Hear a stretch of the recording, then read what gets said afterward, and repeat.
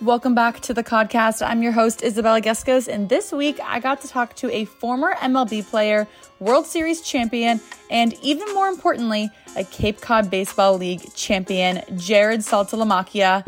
Now, Jarrod and I would always chat before and after Braves games, but this was our first in-depth conversation. We talked about his daughters, coaching, his love for paranormal activity, and obviously his extraordinary MLB career. I apologize in advance for the audio issues. Don't hate me for it, but I don't want to spoil anything more. So, ladies and gentlemen, Jarrod Saltalamacchia. Welcome, Jarrod Saltalamacchia. Thank you so much for coming on in or having us to your house. I really appreciate it. Absolutely. Let's get started. You have 4 daughters, and you told me quite the interesting way you like to wake them up first thing in the morning. Do you want to tell us about that? Yeah, I mean, my kids kind of take after me, so everything's a competition. And, my youngest when she was born, or my oldest when she was born, we were really close. And then 11 months later, my second came, Hunter, and, it didn't kind of mess with the relationship, but it was definitely a competition. But then when you add a third one, it starts to be a more of a competition and me going everywhere, and I was playing still. But then my last one came along, and I guess at that point my older 2 were kind of over dad. They just wanted to move on with their lives, and I wasn't cool anymore. So me and Charlie had always been really, really close, and so they started giving me crap saying, oh well, she's your favorite and this and that. I said, well, every time I ask her to do something, she does it. She tells me she loves me, gives me hugs. I said, so listen, every morning you got an opportunity to be my favorite. I said, it's not my fault you guys screw it up, and she wins every morning. So they have an opportunity to be my favorite, but Chuck wins every day. What goes into being the favorite? With girls, which I'm sure you guys know about, it's really hectic in the morning. Bathroom time is very important. I guess clothes is becoming more important. Everyone wears each other's clothes, and they get pissed off at each other and yell. So it just triggers me. As soon as they start yelling and screaming, and Chuck's just sitting there enjoying her life, and I'm like, all right, you're my favorite. Get over here. Let's go somewhere, go to breakfast, get away from this craziness. Is there ever a jealousy within the house with all of them, or no? They don't care? Yeah. Obviously, yeah. They are extremely, extremely jealous. They want my attention, and, I was gone for 17 years, so this is huge for them. They got dad home now. They want to spend time with him. They want to do something. Want that affirmation. So, it's a huge fight every morning, and, Charlie usually wins. All 4 play volleyball, correct? The older 2 do. My third one, Sloan, is a dancer, and then, like I said, Charlie's my personal assistant / friend.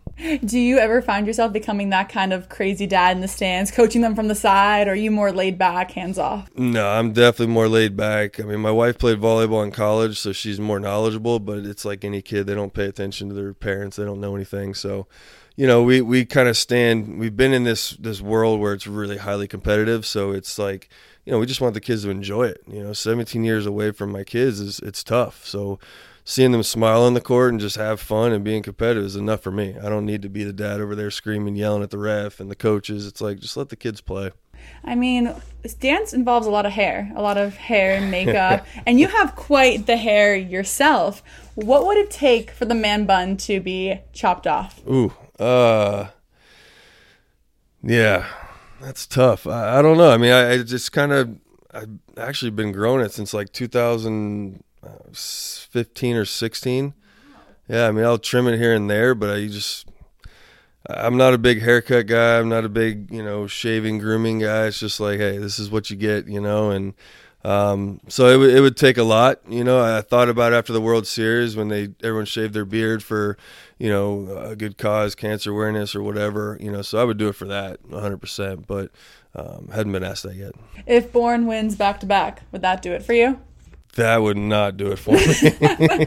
As much as I want to, I've had it so long now, and I'm going to keep it for a while. How long is it? Where does it hit? Like your probably mid-back. Mid-back? Yeah, it's when it's long, when it's wet, it'll get mid-back, but I got that afro, so it doesn't get too long. You started growing it out in 2015, you said? Yeah, I mean, I grew it out for my whole career, but there was times where, I'm in a slump, and I would just shave it completely off. So I think 2015 is the last time I did that when I was with Arizona.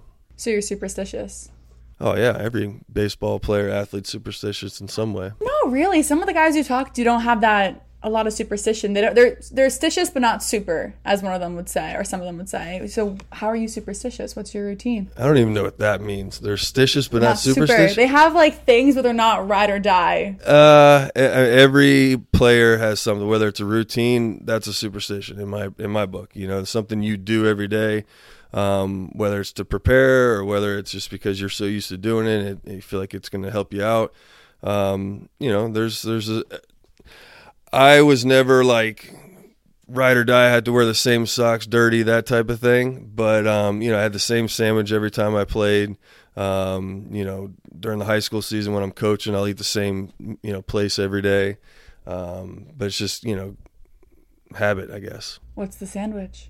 So it was peanut butter and banana sandwich when I played. I was on so much Adderall and, you know, all that stuff that I could never eat and gain weight. So I lost a lot of weight. So the, you know, nutrition lady told me if I had some protein or some peanut butter, that would help. That's the Elvis sandwich, right? Yeah, I didn't fry it though. Didn't fry it. Just straight peanut butter banana sandwich. Go out there, Red Bull and 70, 80 milligrams of Adderall.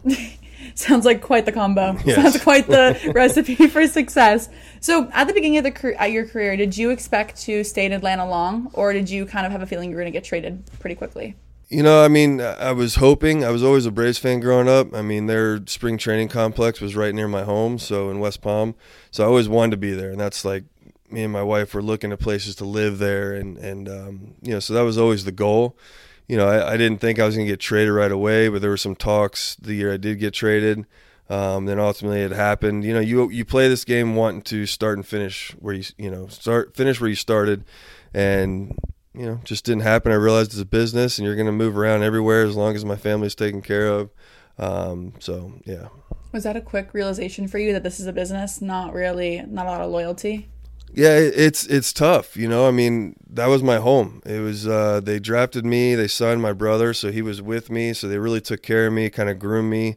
You know, when I got called up, Chipper was like, you know, a guy I grew up looking up, idolizing, that type of thing. So when he told me to grab a first base glove just so I can stay up there, I was like, man, this is awesome, like a dream come true. But I knew there was other catchers there. I mean, Brian McCann was a starter, so if I wanted to further my career, I needed to go somewhere. So yeah, I mean, it was definitely a wake-up call, but I still didn't think much of it. And then when I was in Texas and then that whole trade went down, that's when I knew, all right, it's a business. I was really hoping to stay in Boston forever. You know, obviously free agent happened, and, you know, I wanted to sign back, and they just weren't willing to offer anything. That must have been tough, like a tough realization for you to kind of come through. Yeah, that's when it really hit me more then, because, you know, we had just come off winning a World Series, and it's like, man, why don't we keep the team together? I wasn't asking for, you know, bukus of money. I had just something fair. And even the offer they gave me, I said, I'll do that, but let's just kind of restructure it to where if I go on the DL for, you know, the back injury or something, then, you know, the whatever doesn't kick in. But they kind of moved on. I'm sorry, that must have been very tough. I don't mean to like rehash the anything bad. I'm fine with it. It's you know, it ultimately helped me go to Miami, be close to my family. It set me up for life. You know, 3-year deal there, so I was happy. You know, and I was understanding it's just, you know, a game. You're going out there and you get to play a game every single day, and you get paid to do it. We're going to focus a lot on Boston, obviously, because you won a World Series there. That must have been the major highlight of your time in Boston, winning in 2013. Yeah, I mean, you know, the first day when I got traded over, that was like, I mean, like I was at the circus. I was at Disney World. Just, you look around the clubhouse and every single guy in every locker has been an all-star or future Hall of Famer. And, you know, just being a part of that was just surreal. Walking into Fenway Park as a visitor, I was just in awe. And then actually being able to put the Red Sox uniform on, you know, having that crowd behind you every single, even on the road games. I mean, it was like a home game for us. So it was just a whole different experience that I've never had before. And walking into a club where it's like we're expected to win. Every guy in the clubhouse was thinking the same thing. Nobody was like, oh, let's just get through the season, or, you know, hey, maybe we'll make the play. No, we expected to get there and win. Was there a moment or a story that when you knew that 2013 team was special? Was it after the bombing? Did that bring you guys closer? Yeah, I mean, I think that definitely did, more the city than the players. I mean, we were pretty close coming into spring training. A lot of new faces, but guys we knew had experience and knew how to win. But, I think, Johnny Gomes and Napoli and those guys in spring training saying, hey, we already won. This is it. We're going to win this. Just press play and let's just ride it out, Having that mentality from day one was huge. Our coaching staff was phenomenal. They kind of stayed out of the way and let us do our thing. Then bombing happened. It was obviously very, very sad, but it was just so awesome to see the city just kind of rally around us. And they always thank us for it. But, honestly, we thank them every single day because, that could have gone south quick. We could have just sat there and dragged our feet saying, man, this is just a terrible scenario. So many families and lives were affected and, this is just not our year and gone to a negative mindset. But no, the city was like, listen, do this for us. And it just kind of changed our mentality. And we were just so, blessed to be able to win it for them. But you knew early on that this was a special group. Was there ever a lull? Were you ever nervous at all or no? No, it was such a strange season. I don't think we lost more than, 1 or 2 games in a row. If we lost one, we knew the next day we were going to come back and win, and we'd run, 10, 12 game win streak, and then we'd lose one. And, it was just every day a new player would step up for us, 1 through 9, guys in the bullpen, our starting rotation. Then we got Peavy over, which was just a great culture building trade for us. It was just, I've never had more fun in my life playing the game of baseball, even though we were winning, but just with the group of guys we had. Let's flash forward to playoffs. You had that amazing Game 2 walk-off. Do you remember that moment? Or did you kind of black out? No, I definitely remember it. Obviously without David Ortiz hitting the grand slam, we wouldn't be there. I just to go back, I was watching Oakland play Detroit, and we were all in the clubhouse watching it. We had already kind of clinched, and we were just waiting to see who we were going to play. And, as a catcher, I'm looking at the hitters. I'm like, all right, I can call a good game. And then Oakland was the unknown. They had all rookies. You didn't really have a scouting report on them. So I really wanted to play Detroit, even though they had 5 studs in their rotation. I still felt we had a better chance against them. So when we got them, I was pumped and excited. Obviously got Scherzer and Verlander going out there throwing gems. So if we can get to their bullpen, we knew we had a chance. So once David hit the home run, Johnny gets on first. They give me the hit and run, and I'm like, all right, I love hit and run. It's so easy. I just got to make contact, no big deal. And I pop it up to first base, and I'm like, oh, my God, you got to be kidding me. The one thing I'm good at, and I screwed it up. And, thankfully Prince runs over to the foul line and just gets tangled up and misses it. And then Johnny gets a second, pass ball, he gets the third. And, I've always felt it was very easy to get a guy in from third, especially with a guy on the mound that throws a lot of fastballs, sinkers into my bat. So I felt pretty confident going into that, and it was just a surreal moment. And, I give my wife crap all the time because I think she was at home in bed sleeping. Game 2 of the ALCS, and she's like, I'm ready to go home. So she's like, I knew something happened because I heard the cracks. We lived right across the street. She's like, I heard something happen, and so I just had a feeling it was you. And I said, well, yeah, it would have been nice if you were there, but yeah, it was me. That was probably one of the biggest moments of your career, too. Yeah. And she missed it? Yeah, she missed it. She was at home with the kids and, in bed sleeping. Rough life. Oh my God. But when everyone was running out of the bullpen and out of the dugout, what was just going through your head? Were you in shock? Were you in awe? What was do you remember? Yeah, I definitely remember. I was definitely, I was pumped up. I felt like I was walking on cloud. But it's, you go through the whole season where Johnny Gomes punts a helmet. Napoli has a great celebration. David Ortiz, So I wanted to do something cool, and I'm rounding first base, and I remember looking back and seeing everybody thinking, all right, what's cooler than, I guess, a catcher that can't run, outrunning everybody? And I just kept running, and then next thing you know, they catch me in center field, and, I remember David Ortiz coming up to me after all that and, handing me the game ball. For a guy like him who's done what he's done in this game to think about going to getting the ball out in left field and bringing it to me, that was a pretty special moment. Is that next to the World Series ring? It's definitely, I've moved twice now since we've, had that, so it's somewhere in the house. I don't know where, but I've got it somewhere. Well, you came to the Red Sox replacing Jason Varitek. He kind of amplified or exemplified the grit and leadership of the Red Sox. What did you do to kind of take over that role, and how did you keep that going? I mean, those are tough shoes to fill. I mean, he was a guy that I grew up idolizing, watching, and I wanted to be like him as a catcher. Him and Jason Kendall, they had that hard-nosed grit attitude where they were just more worried about the pitcher and focusing on that and winning than they were themselves and getting hits and homers and stuff like that. So when I got traded over, and it was me, him. The first year was me, him, Victor Martinez, and Kevin Cash. And obviously, Veritek was hurt. Victor was actually hurt at the time too, going into free agency. So it was really me and Cashy. So that was a cool experience. And then the next year, knowing that I was going to be the starter and he was the backup, like I didn't know how to take it. I was like, dude, this is your team. He's like, nope. He said, it's your team. I'm here to help you any way you can. Just completely humble and, basically handed over the reins to me. And, I think it helped because a lot of the pitchers saw that. So they started to trust me a little bit. But I mean, still to this day, I'll call him with questions. He's always been a huge part of my career and my life. What makes a good catcher in your opinion? I think being humble.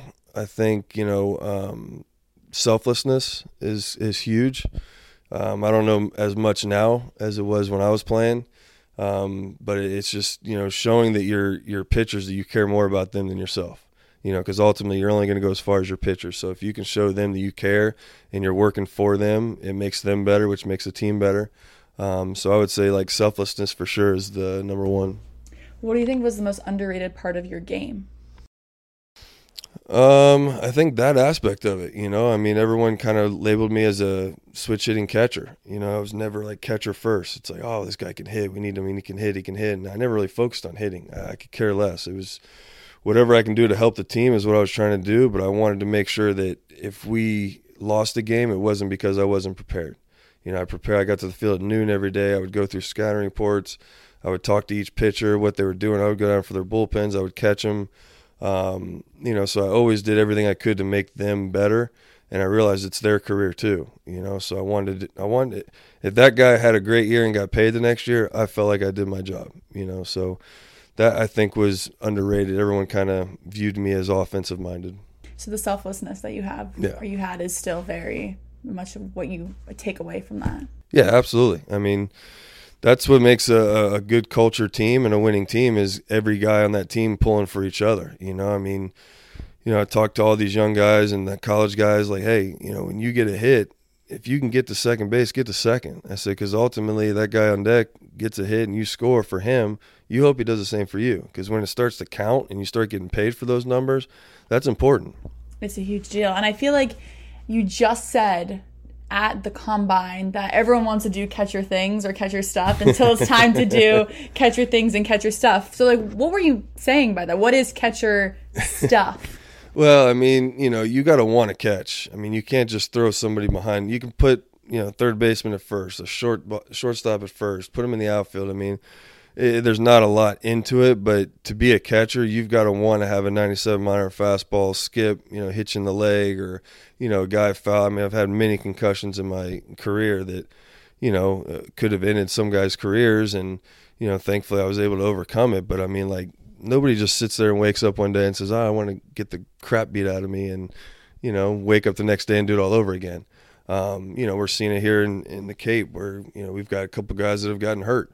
It's a very demanding position and you've got to be able to do it every single day. There's no days off. So that's what I mean by that.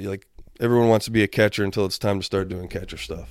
Yeah, what's that leg routine like, or the mobility that you had to go through?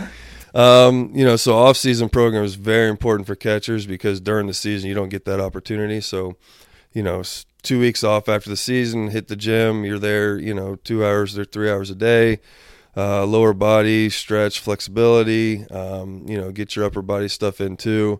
And then spring training is just like working out all over again. You got to get your legs in shape to catch, tons of bullpens. And, you play 162 games, catching 9 innings, sometimes longer. You got to count spring training into that. So, I mean, you're up to, 180, 190 games a year with a 2-week recovery process. What was your workout routine when you caught?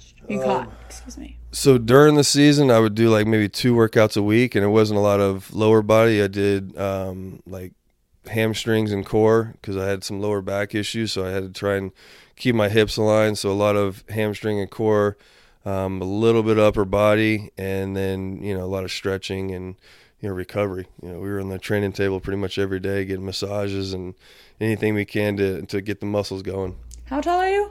6'4". So it's a long way down. It's a long way down, but I feel more comfortable in the crouch than I do, standing up. Really? Yeah, you do it for so long. I mean, your quads get so, so much work and so tight that you kind of start hunching forward a little bit, and, then standing up straight kind of kills your back. So you're like, all right, I got to crouch down for a little bit. Can you touch your toes?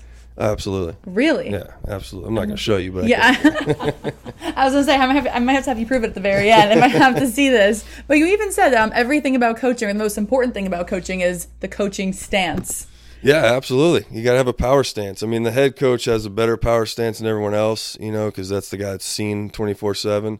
I feel like you have to have a really good walk to the mound, if you're changing pitchers. And you got to be able to chirp. You got to chirp the umpire and other players and try and, keep things light and fun. Have you been tossed yet this season? No, I found out last night, though, that if an assistant coach gets thrown out, it's like a 2-game suspension. So I was telling Scott, man, you could have told me that earlier in the year, and I had a 2-day vacation while I'm in the Cape. Now it's a little late. What would you say if that? Well, don't swear, but like, what's the best chirp that you can have that you have in your back pocket that you can say? I mean, being a head coach at the high school level, it's, you don't get a chance to get thrown out there either, because if you do, it's like $1,000 fine and like 2-3 game suspension. So gotta save your money. Yeah, I haven't had an opportunity to really get tossed. I mean, as a player, I did a couple times, but I think you're not going to change an umpire's mind. No matter what you do, you're not going to change it. So it's really just kind of a mute point to go out there and scream and yell over nothing. So if I were to get tossed, I'd probably go out there and just start screaming, about fishing and hunting, and let the crowd think that I'm really yelling at him, but I'm not. And that way it's a win-win. He doesn't get upset and cry, and I don't say anything that I'm going to regret. You've seen umpires cry? I'm sure they do. They're human. We've seen a bunch of former athletes either follow the broadcasting route or the coaching route. You've kind of done both so far, so do you have a favorite?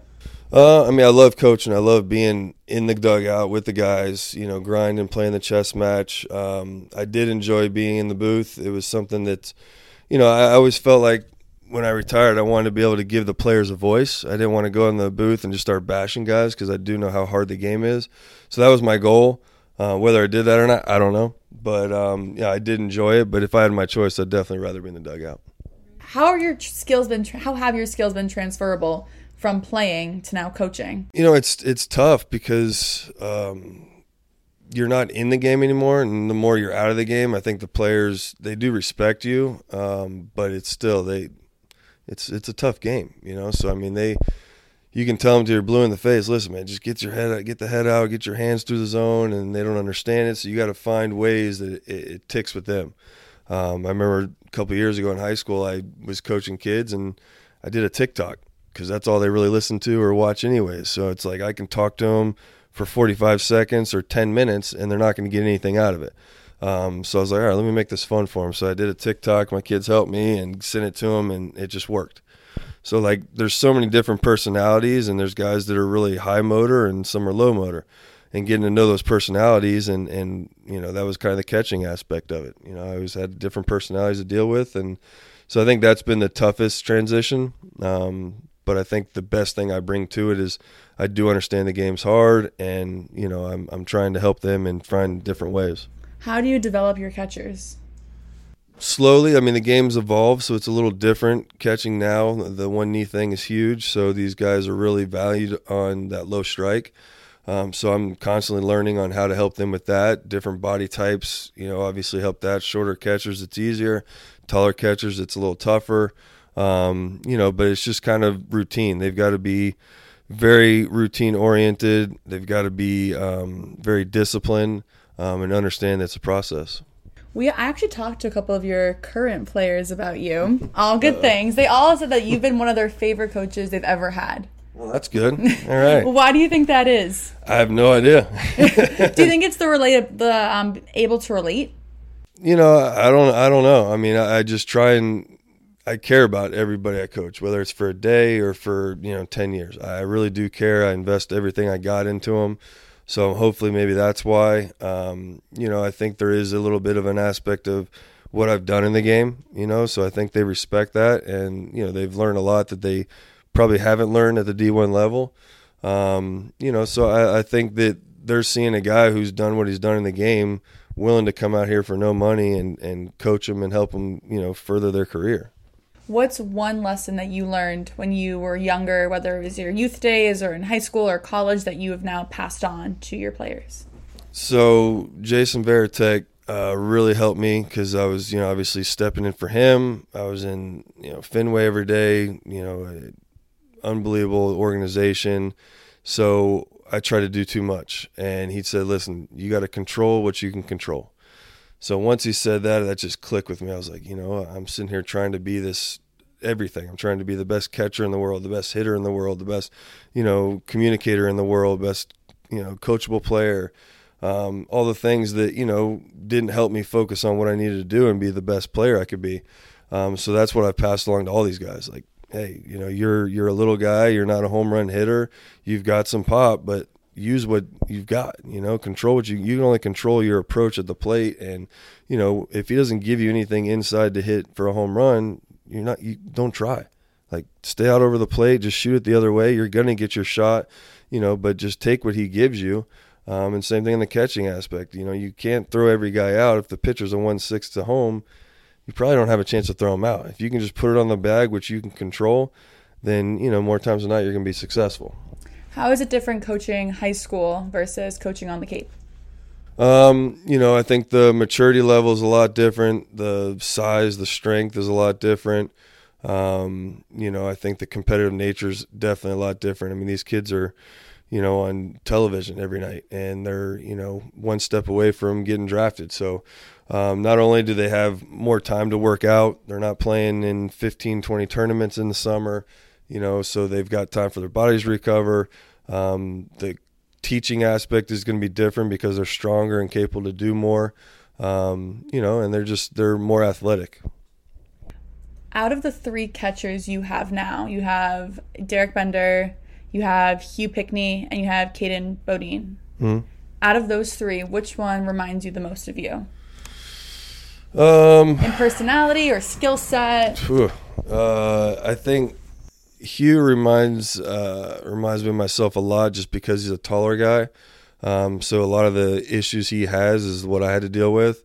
It's tough for tall guys to, come out of a crouch and make the throws a second and stay low. So the blocking aspect, obviously, too, you got a lot of, legs and arms. You got to get moving. He's not as big as I was, but he's definitely a lot closer. So I would say that's probably a pretty good comparison. How hard was it to get, you're in this deep squat, need to pop up. How hard was that? That was the off-season program. I mean, you just do nothing but legs and squats, and, you're really trying to, strengthen your legs up as much as possible to endure a whole 162 games, but, at the highest level. So it wasn't easy. I had to make a lot of different adjustments. Thankfully, I was blessed with some athleticism that I was able to, carry a long way. But, it's just a constant grind and work. You're never taking a day off. What is your favorite thing about coaching on the Cape? On the Cape? This is your second year. Yeah. I think coming back to the house here and talking with the coaches and just, we're all here for the same reason. We want to obviously win, but we want to further these kids' career and make them better than when they got here. So at the end of the season, whenever we leave and we see those guys go and we know that we did our job, that's definitely a pat on the back, fulfilling, feeling. But seeing them perform during the season and watching them grow, Matt Shaw last year, he was a little hard-headed, but he was very, very good and had an unbelievable year, which, at times can make it a little tougher because the guy's successful. So, I mean, he's like, well, I've had success doing what I'm doing. Why should I listen to you?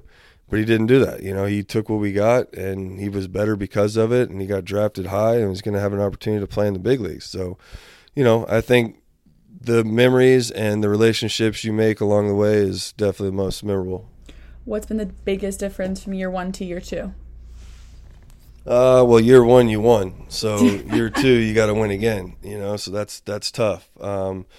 it's always tough getting a new set of players and you know, kind of doing it all over again, because most of these guys, it's the same thing that you're trying to teach them. So, you know, just getting to know those personalities again. And I can say this year's team's definitely different from last year, personality-wise, athleticism-wise. Some better, some, you know, not better. So it's just trying to earn that trust all over again. That's always, it takes time, and everybody's different. Some's a week, some's a day, some's, you know, the whole time. What do you want to be remembered for as a coach? I mean, I don't want to be remembered per se. I just want, you know, I want to help these kids get to where they want to go, you know. So if these kids look back and say, you know, I got where I'm at because of him, you know, I know that's not true, but that would be, you know, a great feeling. You know, I just want all these kids to get something out of it. Like I said, get better than they were when they got here. Where do you want to be in 5 years? Like, where do you see Jarrod Saltalamacchia?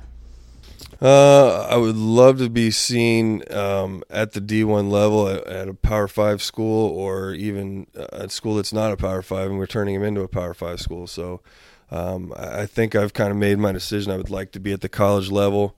I think I could benefit those guys a lot more than at the pro level. So hopefully in 5 years, I've been with a college for 3 years or so. Would you want to go back to Florida State? Oh, I'd love to. Yeah, I mean, I would love to. Florida State, because it's in Florida. I know that area well. It was a school that I was supposed to go to, so I would love to be there. But, you know, I don't have any bias on any school. You know, I just want to go and help these kids get better and have a winning program. So you've had the longest last name in the MLB for years, and there's this new guy that kind of came in with the hyphenated. Yeah. Would you count that? Absolutely not. Absolutely not. That's cheating. D. Gordon tried to do it. That's cheating. You know, if you're going to have it, it's got to be legit. No hyphen, no, you know, second name added in there. Just let's get your last name on there. Have people butchered the last name? Absolutely. What's the weirdest pronunciation you've heard? So, I mean, I've heard it all. I mean, people forget the L with the Saltalamacchia, so it's Saltalamacchia, Saltalamacchia. I've heard, you know, people call me Chia Pet, because of my hair and the name. Oh. So when I was in A-ball, Braves organizational rule was you had to show 6 inches of sock. Well, that looks terrible. Not anymore, because kids love the mid look, I guess. But so I wore my pants up. And, you know, I wasn't a little guy, so you got this big, long last name on a big guy with his pants up. And so I was on deck, and this guy was just wearing me out.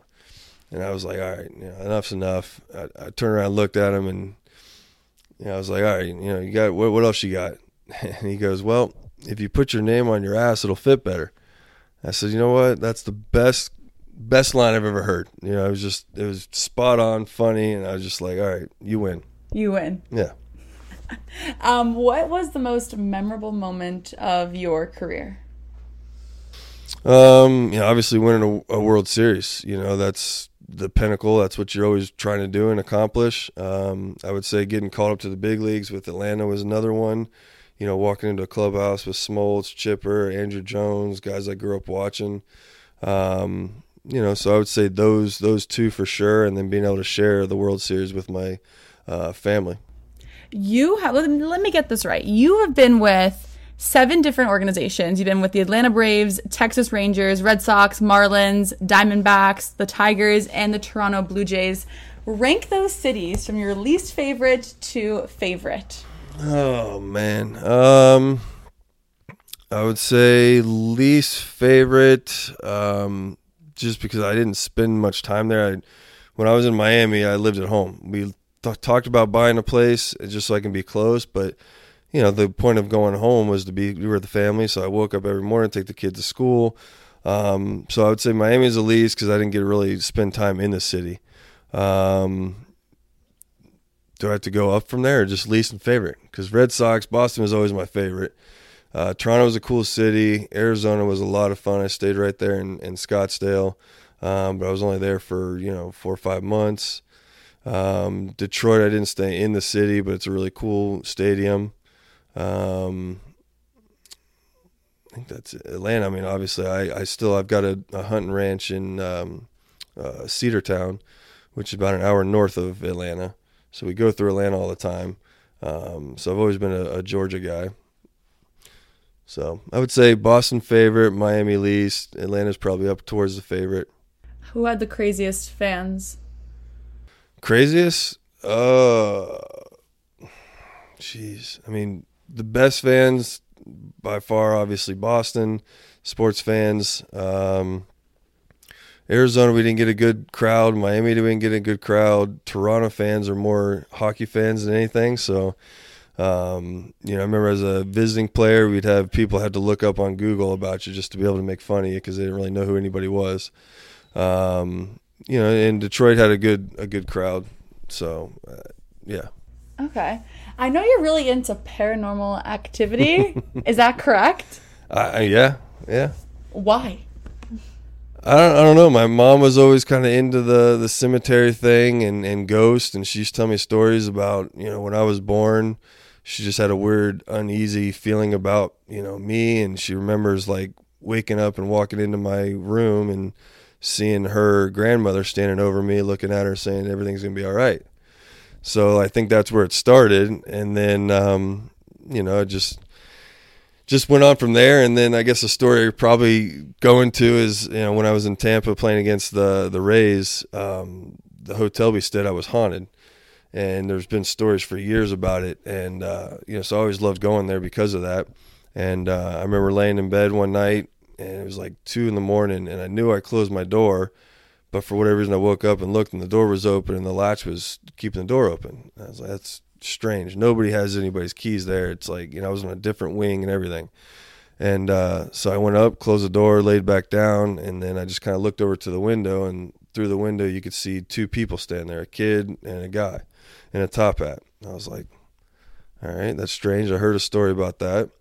But they didn't say anything. They were just standing there, couldn't see their face, just the shadow. And then there was time we got in at like 2, 3 a.m. from somewhere, and I'm walking down the hallway and everyone's on the other side. I'm on the haunted side, and I saw some lady in a white dress walking, and I'm like, that's a weird old dress. Like, why is some lady, maybe there's something going on, but not at 3 a.m. And then I read about a lady that's been seen walking around in a white dress. So, yeah. That's wild. It's cool. I liked it. Okay. So you're crazy. No, it's not crazy. I mean, they're not going to hurt you. It's, what are they going to do? Insidious? Any of those scary movies? See, that's movies. You're talking about movies. What is one question I haven't asked you yet that you think that I should? Well, I mean, you talked about the hair thing with the daughters, and so my 12-year-old danced competitively. Like, she was really good, and I always wanted to. There was tournaments for volleyball that I would take the kids. My wife would stay home, because she had to take care of one of the other kids. So I had to take my daughter one time, and I had no clue how to do hair. Like, I know how to do hair, but not like that kind of hair. So I had to have other people help me. But I've done my kids' hair since they were, had long enough hair to do, braided and all that stuff for school. You can braid? Yeah, like I've done their hair up until they could do it themselves. My wife didn't want anything to do with it. She knew how to, but she's like, it's all you. So brush their hair, braid it, do different, stuff like that. What kind of braids can you do? You can do fishtail, French, all of them? Nothing special, just a regular braid. When they were younger, we would just take the top portion of it, put it in a pigtail, and then, braid it back. But now it's way, way more advanced. I can't do all that other stuff. What do you think makes you so good at what you do now, and then what you did back in playing Major League Baseball? Well, I think, when I was playing, the number one priority for me was to be prepared for everything. If we lost a game, it wasn't because I wasn't prepared. So I think, paying attention to details was huge for me. And I think that's what I brought to the table. Now, I think it's kind of the same thing, but the caring aspect. I think a lot of coaches now are doing it for a paycheck.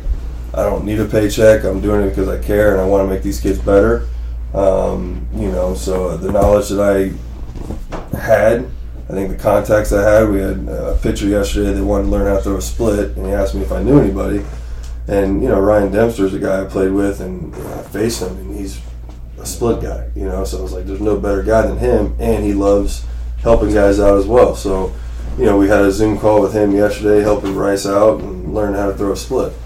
What's the biggest difference from coaching and playing? Frustration. When you're playing, you kind of control some things. You control what you're doing, and you're focused on you. As a coach, you have to focus on the player, and you can't control everything.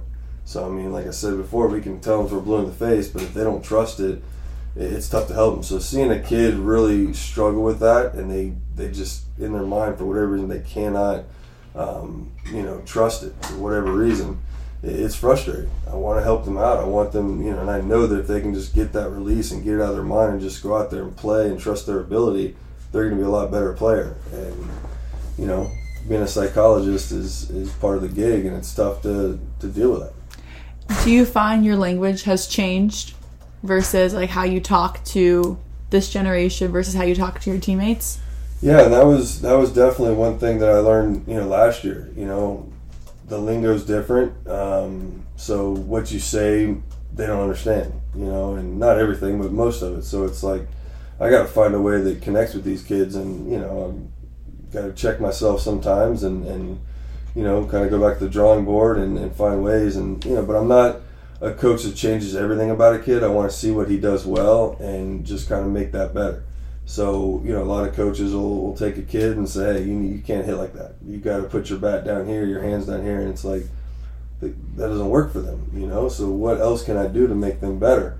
So I just got to find different ways. I don't know anything specific, but yeah, I've definitely found myself, dumbing it down or learning new lingo that I didn't know before. Every day. What's the lingo? There's new stuff every day. Let's hear a few. What have you learned in the past year for lingo? I have no clue. Like scooping a ball, like guys in their mind, if they feel they're scooping the ball, it's actually staying behind. That means their hands are going to the ball first and the barrel's coming through, whereas us, it was stay inside the ball. So little stuff like that. I don't know, not that I'm cool and I learned the lit and all this stuff, but it's just understanding how they process it, and they process it differently. That's why you have social media, right? To keep up with. I have not learned anything on social media. Really? You said that you sent them TikToks. Yeah, but I haven't learned anything. I mean, I've learned about it, but I haven't learned anything on Instagram or TikTok or any of that stuff. Fair enough. But usually we do a little social media segment at the very end. I told you we give the guys find their Twitters or old tweets, and you don't really have that. No. You're pretty off the grid, as one might say. So instead, I was thinking we could do a little tattoo tour. How many tattoos do you have? I haven't counted, but I'm sure it's in the 18 to 20 range. I've got all my kids' names, and then, like kind of what, their personalities. So like my oldest was Flower. So, we did flowers for her. My other one, we call her Hootie. So I did owl eyes. Sloan was a dancer. She's always music and theater. So we did some, music notes and stars. And then Charlie, I didn't have room to put anything like I did with the other ones. So I was really trying to find something. And she actually came up with the idea of like our thumbprints into a heart. So we took her thumbprint, my thumbprint, and made a heart. And, so each one of them are special. I remember exactly where I got them, where I was at mentally and, relationship-wise with them. And then the other ones are just kind of some religious tattoos. What's the heart right on your forearm? So that's the thumbprint. Oh, it's a thumbprint? Oh, wow. I knew it was makeup. It's hers and mine. And apparently fingerprints are tough to tattoo. I mean, it makes sense. Really detailed. Yeah. So it came out all right. It could have done better. I think I got to go touch it up a little bit. When will you know you've made it as a coach? I don't know. I don't really look at it as making it. Like I said, I want to help kids. So every year my goal is to get all my high school kids that are seniors into college, whether it's good, great academic college or it's a good athletic college. Just want to get them into college. So if I can check all those boxes at the end of the year, I think I've done my job and I've made it. That's kind of my talk to all the parents at the beginning is, hey, my goal is to get your kid what they want. If they want to go to school, I'm going to try and do whatever I can. If they don't, that's fine. Let's make them better men and, get them ready for the real world. Final question. What do you think makes you a good coach versus like you as a player? What do you think the difference is and why do you think you're a good coach? I think it's passion, competitiveness, caring, empathy, obviously, for these kids, and, wanting to understand where they come from and want to understand where they want to go, but just showing them that I'm invested in them and caring about them. I think that goes hand in hand with a player and a coach. If your players care about each other, you're going to win. If your coach has that leadership quality where they care about the players, I think the players will follow that. So I think that's what I bring to the table. I hope. I know I said that was the last question, but I have one more actually. Was there ever a coach back when you were in high school or like whatever that really stuck with you? I know we said like a mantra or something, but I'm talking about a person this time. Someone that you really want to model your coaching after, or someone that really made an impact on you. I was very, very fortunate. I had a lot of great mentors. I was always told to, kind of keep your circle small. So obviously family was in that circle. A guy that, trained me my first year of pro ball all the way until today. His name's Ed Smith back home. He's been my go-to, spiritual leader. He's just accountability partner, everything to me. But that's outside of baseball. When I got drafted, there was a guy named Chino Kadahia who's with the Royals now. He kind of was always there for me. He'd let me know that, hey, you're a first rounder, you got paid a lot of money, but I don't care. We're going to make you a big league player. So I always kept close with him.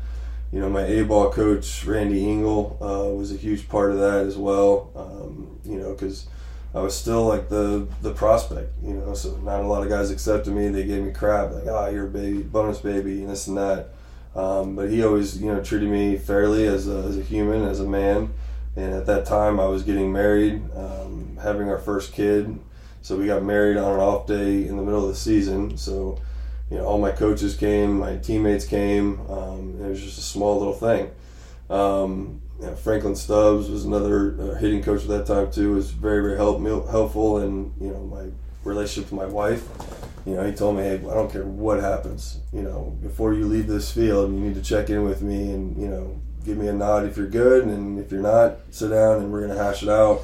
And you're not gonna take anything that you did here at the field home with you. It's not fair to them. So that's something that has stuck with me from 2005 until now. Are you spiritual? Yeah. Yes, very religious. Yep. What do you mean? How does that kind of carry through your life? I understand that, we're here for a purpose. God created us for a reason, and we don't know exactly what that reason is until the end, but, I feel like he gave me the gift of playing this game and putting me at the highest. I mean, the year before I got traded to the Red Sox, I was ready to quit, go home, become a cop or a teacher. And, I had thoracic outlet syndrome, so I had surgery. It was just a really, really bad year, so I was ready to just call it quits. I'm like, I'm never going to get back to the big leagues. I'm just going to retire and go home and be a dad. And, for whatever reason that didn't happen, next thing you know, I'm getting, trade deadline goes by. I'm like, all right, that's it. And then 15 minutes later, I'm in the cages. They call me in the office and say, hey, we traded you to the Red Sox. It's like, it could have been anywhere. And they traded me to the Red Sox where I'm, a starting catcher and Veritek's my backup. And, I go on to win a World Series, sign a long-term deal. So I knew that he had done that for a reason. So I used that to come home, help kids get better and achieve their goal, but be, better men in society. And try and do the same thing with the college kids. What kind of teacher would you want to be?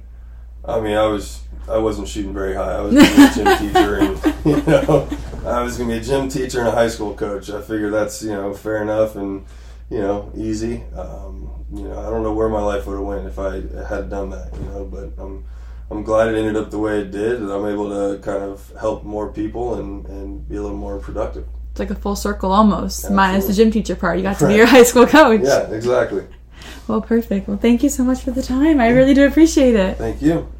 And that does it for today's episode of the podcast. Make sure you like and subscribe. Once again, thank you again to Jarrod Saltalamacchia for taking the time. I'm your host, Isabella Geskos, and I'll catch you later.